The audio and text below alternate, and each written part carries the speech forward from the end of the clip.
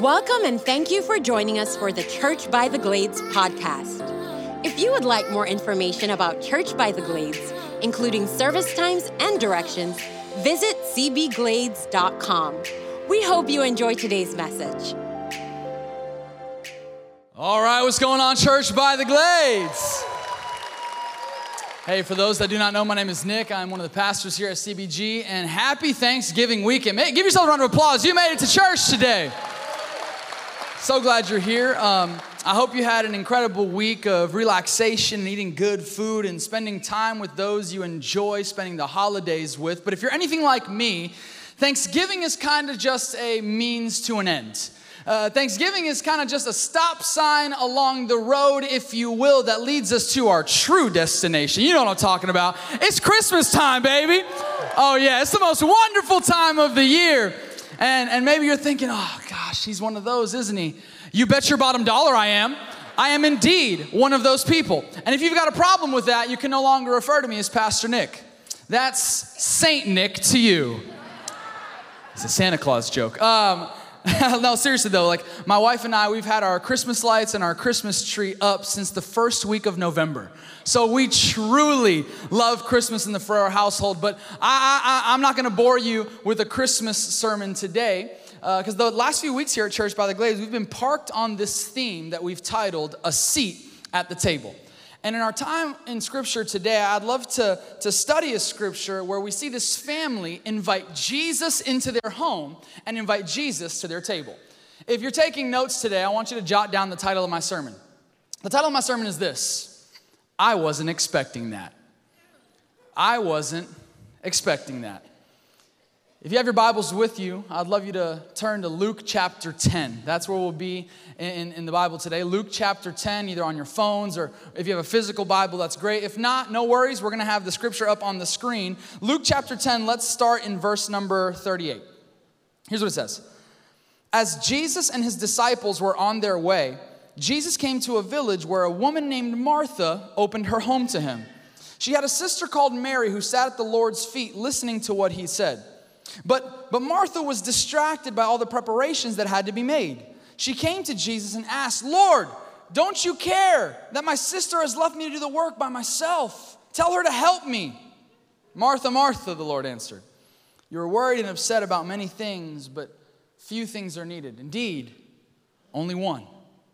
Mary has chosen what is better, and it will not be taken away from her.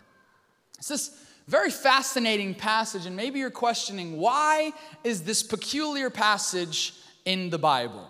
It's basically like super normal. Like it's literally a dinner party where two sisters start to argue with one another because one of them was working their tail off and the other was being lazy. It sounds like last Thursday to me.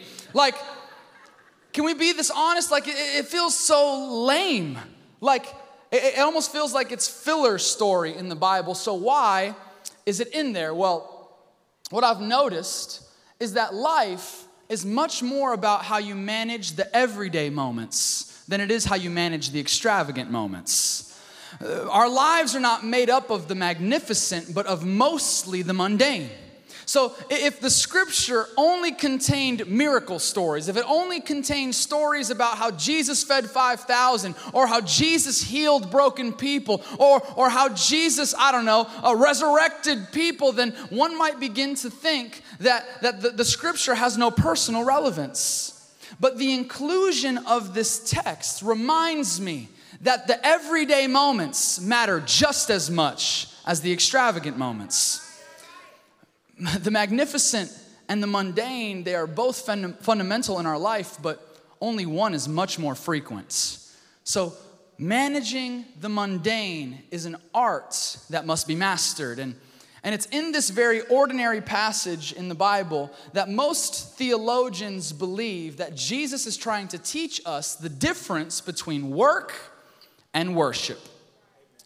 It almost seems to feel like there's a very clear contrast between what the older sister Martha is doing and what the younger sister Mary is doing. Martha, she was preparing her home and preparing this meal for Jesus and his time with them. And Mary was doing nothing but sitting at the Lord's feet and worshiping him. And as you recall, Martha, she gets really frustrated about this because no one was helping her with the work. So she brought her frustrations to Jesus, which, by the way, is always a brilliant idea. Bring your frustrations to Jesus. Bring your complaints to Jesus. Bring your burdens to Jesus. But please know, Jesus might not always answer the way you'd like him to. Because he responds to Martha in such a way that Martha probably wasn't expecting. He rebukes Martha and then commends Mary for sitting and being with him. It seems to be this contrast between the work of Martha and the worship of Mary. And if you look at the text, I believe the text gives us an insight as to why Jesus corrected Martha for doing what she was doing. Let's go back to verse 39. This time I've highlighted a word. I want you to read it with me. Look at what it says. She had a sister called Mary who sat at the Lord's feet listening to what he said. But Martha was distracted by all the preparations that had to be made. All of Martha's preparations for Christ's arrival had completely distracted her from the reason she was preparing to begin with. It's just to be with Jesus. And work becomes problematic when work becomes a distraction. When what you do becomes more important than who you become. When your goals become more important than your God, or worse off, when your goals become your God. This distraction. It's almost as if we can get so caught up with doing things, even doing things for God, that we neglect the most important thing, which is to just spend time with him. We can get so caught up with do that we lose sight of who. Martha was distracted. And I don't typically bust out the original Greek for the scripture that we study together, but I found this one too fascinating not to share. The original Greek word for this term, distracted, in this Bible, in this text, literally translates to strip oneself of. In other words, her distraction was her doing. Does that not speak to where we're at as a society today? There are all these different things that are pulling for our attention on a daily basis, whether it be social media or our relationships or the pressures at work or financial strain during the holidays. Maybe for you it's political tension. I don't know what's got your attention divided, but we must never forget that we get to choose what we place our focus on. So if you feel like your mind is cloudy, if your mind is foggy, if you feel like you've become distant from God, then maybe you need to stop blaming the busyness of your schedule and start looking at the things that you have done that have distracted you from the things that really matter. If I can go a step further to say, sometimes we give the enemy far too much credit. Way more credit than he deserves. He hasn't pulled you away from God. You've stripped yourself of that. He didn't rob you of your joy. You stripped yourself of that. He didn't kill your passion. You stripped yourself of that because you are distracted. Now, don't hear me wrong. I believe he wants to do those things. The enemy wants to and will do those things if you allow him to, but why would he feel the need to step in if you're doing his job just fine all on your own? Distraction almost always causes division. Division between us and God. Division between us and our priorities. And in the case of this text, division between Martha and Mary. The division between work and worship. Martha was so distracted by what she was doing that she had caused a clear divide in her home. She came to Jesus frantic because no one was helping her. And she was like, Jesus, I'm working so hard. I'm slaving away trying to make this the best night for you. And all Mary's doing is sitting at your feet and worshiping. How could she leave me to do this by myself? It was this divide between the work of Martha and the worship of Mary. But the more I read this text, the more I don't think this text is trying to cause a divide between work and worship. You see, we must interpret Scripture as a whole. And we must allow the entirety of the book to inform us on a specific passage. So when we interpret this text, we must remember that the book of James says that faith without works is dead. We must also remember that the book of Colossians says that everything we do, we must do as if we were working unto the Lord, not human masters. Therefore, this would lead me to believe that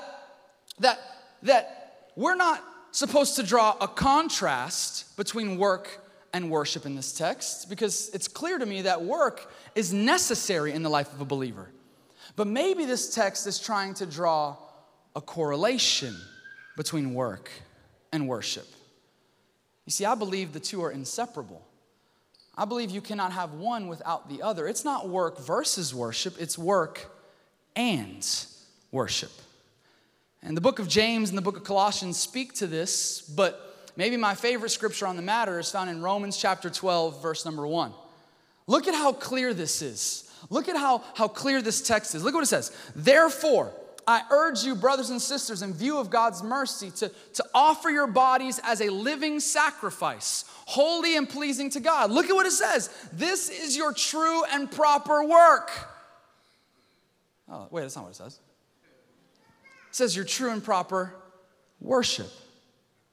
Fascinating. What this text is claiming then is what you do has a direct correlation to how you worship. It's not just how high you raise your hands during the worship songs. And it's not just how well you respond during the sermon. And please respond well during the sermon. But how patient you are with your kids. That's worship. How kind you are to other drivers on the road. That's worship.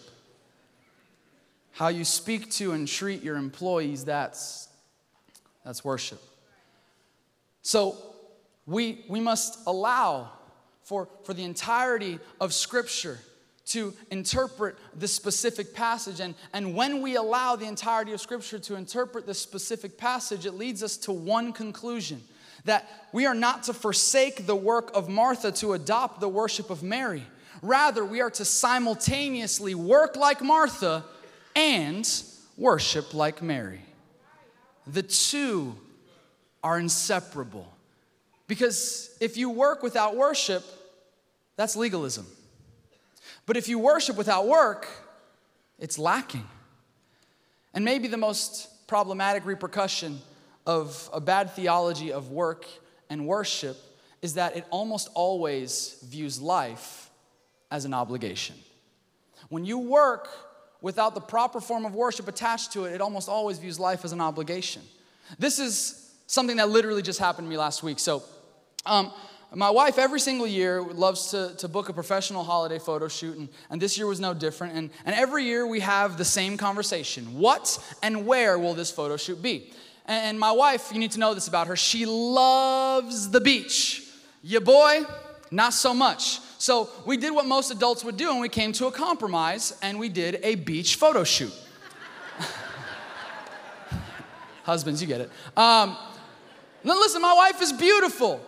My kids are adorable. The scenery is magnificent. I really have a wonderful family, don't hear me wrong, but don't forget, I don't like the beach, okay? So I was frustrated that all of this was happening at the beach. And hear this, like, I don't like the beach for specific reasons. I don't like the sand, and I really don't like wet sand, okay? And of course it rained that day, so the sand was wet. And I remember one time during the photo shoot, literally just this past week, my wife was literally like frolicking through the waves, just splashing water everywhere, getting everything all wet, and I looked disgusted. I was so annoyed. I felt like the Grinch. I was so annoyed that I had to be at this photo shoot on the beach. Even my son was having the best time because he thought the crashing of the waves was hysterical, and he loved spending time with us at the beach. But I was just annoyed and frustrated that I had to be at this photo shoot on the beach. And of course, this caused a monumental argument between me and my wife. And she was upset with me because she was so annoyed that I was visibly and verbally frustrated that I had to be at this photo shoot. And my response was, well, I did it, didn't I? The pictures came out great. What's the big deal? Everything's fine. No one got hurt. The pictures are beautiful. What is the problem? And I almost felt like in that moment, God had given me the most clear gut punch I'd ever received in my life, because all I could kept hearing in my head was, yeah, you did it, but you were miserable the whole time. I thought this family was a blessing to you. So why are you not enjoying them? You see, to me, this photo shoot was an obligation. I had to be at this photo shoot. I had to take these pictures. My attitude was all wrong. And the wrong attitude will always make a burden out of a blessing.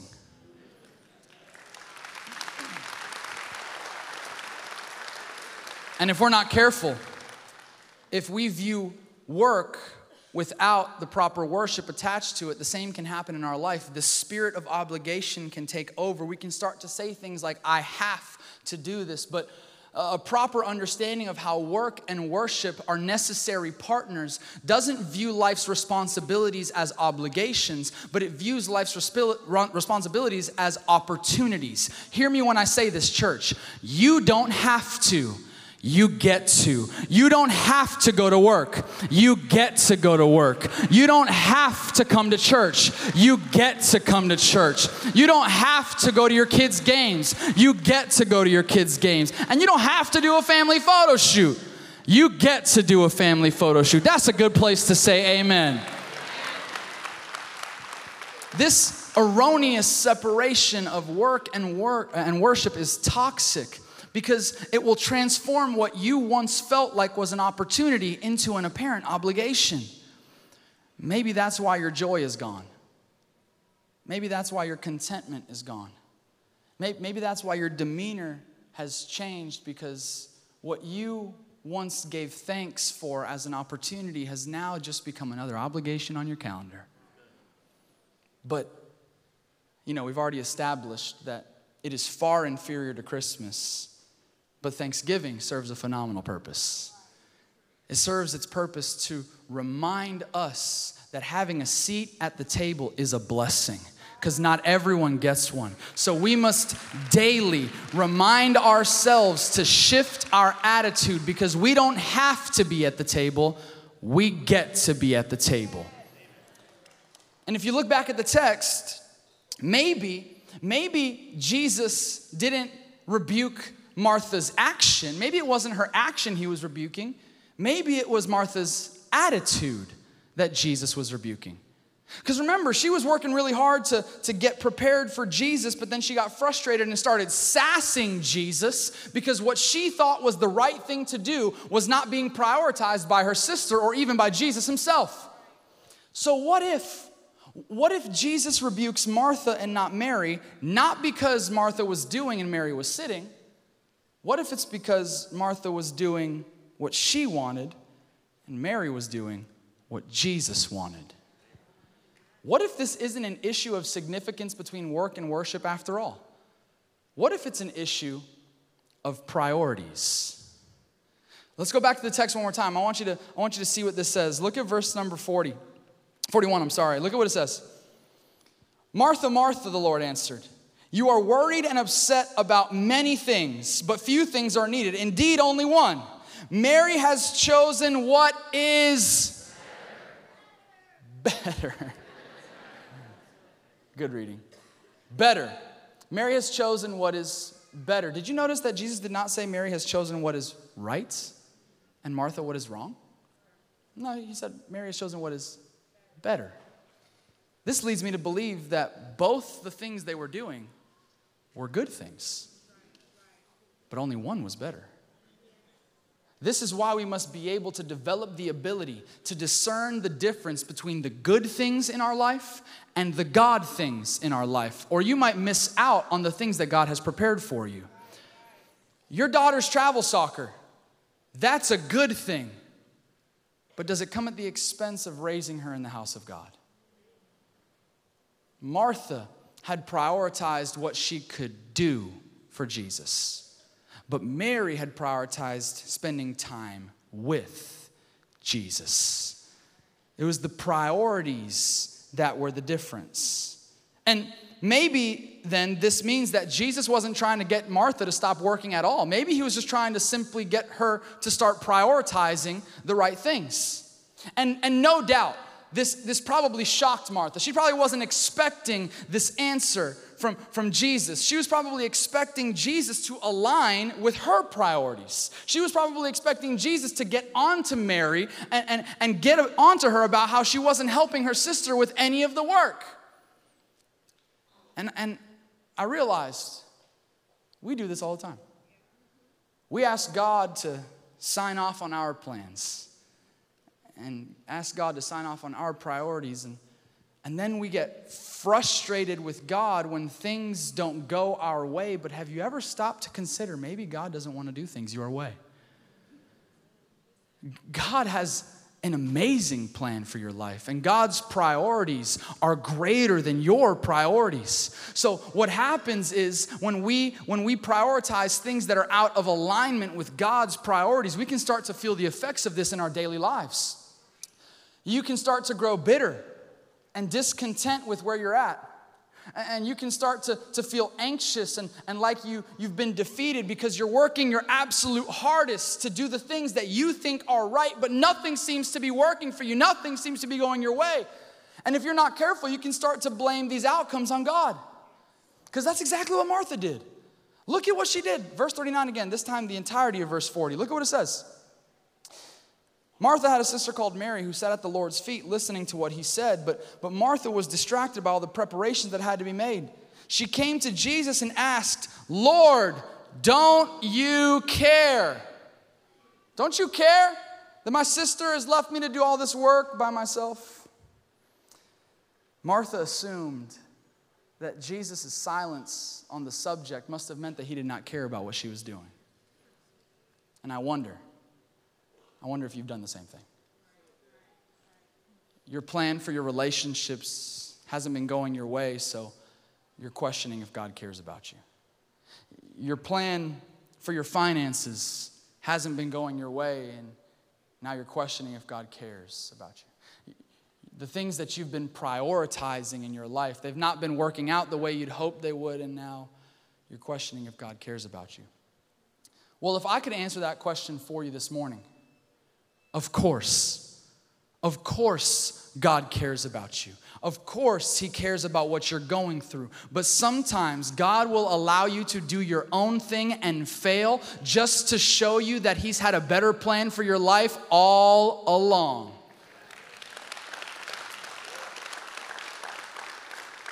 It all stems from an alignment of our priorities. Martha, she had prioritized what she could do for Jesus and was getting frustrated when no one was helping her, so she started to brand that as Jesus did not care about her, but it turns out that Jesus did care about her.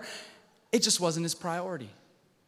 You see, Martha's anxiety was an issue of an alignment. She was not aligned with the priorities of Jesus. So what I'm trying to say today is priorities that are left unchecked will almost always lead to anger or anxiety that is unwarranted. So my question for you this morning is this: do your priorities align with those of Jesus?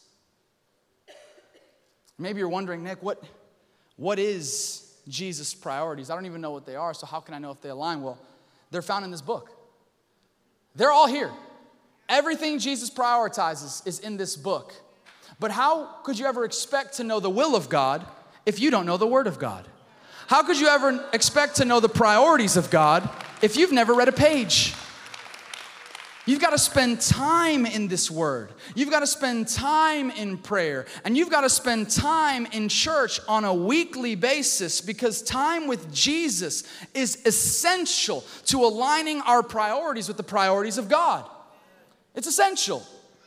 So, if your response to this would be, well, Nick, I'm too busy to do that. I wish I could be here more often. I wish I could spend even 5 minutes in the Word. I wish I could spend some time in prayer, but I'm just too busy. Well, if your answer is I'm too busy, I'm sorry to tell you, you're simply just too busy. You have to make time for the things that really matter. So if you're anxious about where your life is at right now, and that has led to frustration with God, maybe it's time to pause and take an inventory of your priorities, because my best guess is they probably don't align with God's. And I don't want you to hear me wrong today. I'm not standing up here trying to say that you shouldn't have a vision for your life. I'm not standing up here saying that you shouldn't prioritize the future, or I'm not trying to say any of that. I'm not trying to say you shouldn't have a vision. We should all have a vision for our life. We should all know the direction we want to go in. Simply, what I'm saying is that oftentimes, as a matter of fact, all of the times, our vision for ourselves is just way too small. But God, on the other hand, has a perfect vision for your life. So what I am suggesting is that we must submit our vision to the vision of God. And if you look at the text, even Martha had a vision for how she thought the night should go. She had this expectation for how this visit with Jesus was to be. But the problem was that her expectation of how the night was supposed to flow did not match what actually happened. And it's because of that right there that she got anxious and angry. She got frustrated, and she started to question if Jesus cared about her. So what if this peculiar passage isn't about work or worship at all? What if it's not even about priorities? What if this passage is about expectations? Look at verse 40. I've highlighted one word. I want you to see what this says. Look at what it says here. But Martha was distracted by all the preparations that had to be made. Martha had this expectation of how the dinner party was supposed to go, and for that reason, all these preparations had to be made. But did they? If you recall, one verse later, Jesus is like, Martha, you're anxious and worried about many things, but none of these things matter. As a matter of fact, only one thing is necessary, and it's not what you're doing. It's what Mary was doing. So where did Martha get this idea that all of these things had to be done? I don't know about you, but man, I can identify with Martha sometimes. Because I've got a vision for my life, and I've got a plan for how things should go, and I don't know if you're the same way, but my best guess as to why Martha had this expectation and why she had to do all these things is because she probably viewed herself as a director. She had this vision for how her life should go. She had this expectation for how the dinner party was supposed to be. She had perfectly scripted it out before Jesus got there. All the plates, they've got to go right there. And oh, we've got to get the turkey in the oven soon because we don't want to miss Jesus. We want to feed him before he goes. And oh my gosh, I forgot. We got to iron all the tablecloths. They're wrinkly right now. Where is Mary? What is she doing right now? I need Mary's help. There's so much that still needs to be done. We've got to polish the glassware. We've got to shine the silverware because we can only present the best for Jesus. Where is Mary? Martha had this expectation for how the dinner party was to go, this vision for how the night should flow, and none of it went according to plan. And because of that, she grew anxious and angry and started to believe that God did not care about her. This is something I like to call the expectation gap. On one side of the continuum, you have your expectation. What you expect to happen in your life, what you expect to go through, how you expect God to show up for you, and honestly, when you expect all these things to happen. But on the other side of this expectation gap is our experience, what we actually go through, what we actually see come to fruition in our life. And for example, this past January, my wife and I, we celebrated 5 years of marriage. Yeah, thank you. Appreciate that. It's not been perfect, but she's the most amazing woman I've ever met, and I couldn't imagine doing life without her. She's literally my better half. So because it was a big, milestone anniversary for us, the first one we've had, it's 5 years, so we decided to do something special. We decided to take a trip to San Diego, just the two of us. And if you've ever been there, you know the weather is amazing. And we personally love the juxtaposition of the ocean and the mountains, because remember, your boy's not an ocean guy, but I do like the views. So it's kind of best of both worlds for us. So we decided to go to San Diego, but we didn't go to San Diego for any of these reasons. We actually went strategically at this time of year, because this time of year in San Diego is peak whale watching season. And it is my wife's dream to see whales in their natural habitat. So when we got to San Diego, we booked this whale watching tour. And the specific one we booked was on this military grade raft, because that would allow us to get as close to the whales as humanly possible without scaring them off like a big yacht or a charter would. So we got all of our gear on, which was way more than I thought it was gonna be. Then we put all of our stuff in the raft and we set sail for sea. And we were on the boat for half a day. Not one whale. Nothing. We didn't see not even a tail, nothing. We didn't see anything, but we saw a ton of different creatures. I'm talking about dozens of species of fish. We saw sea turtles, which just so happened to be my wife's favorite animal. And then we saw hundreds upon hundreds of dolphins. Look at this video. This is on the raft while we were there. Look at how many dolphins you see. You just see them in the distance. They're everywhere. Look, right next to us. Those are baby dolphins. Have you ever seen a baby dolphin? It's insane. I almost cried. It is the craziest thing I've ever seen in my life. I was so happy, but my wife was unenthused. Did you see her face? That's the look of an unimpressed woman right there. Because her only expectation was whales. But what she experienced were dolphins. What should have brought her so much joy left her unsatisfied, because what she experienced did not match what she expected.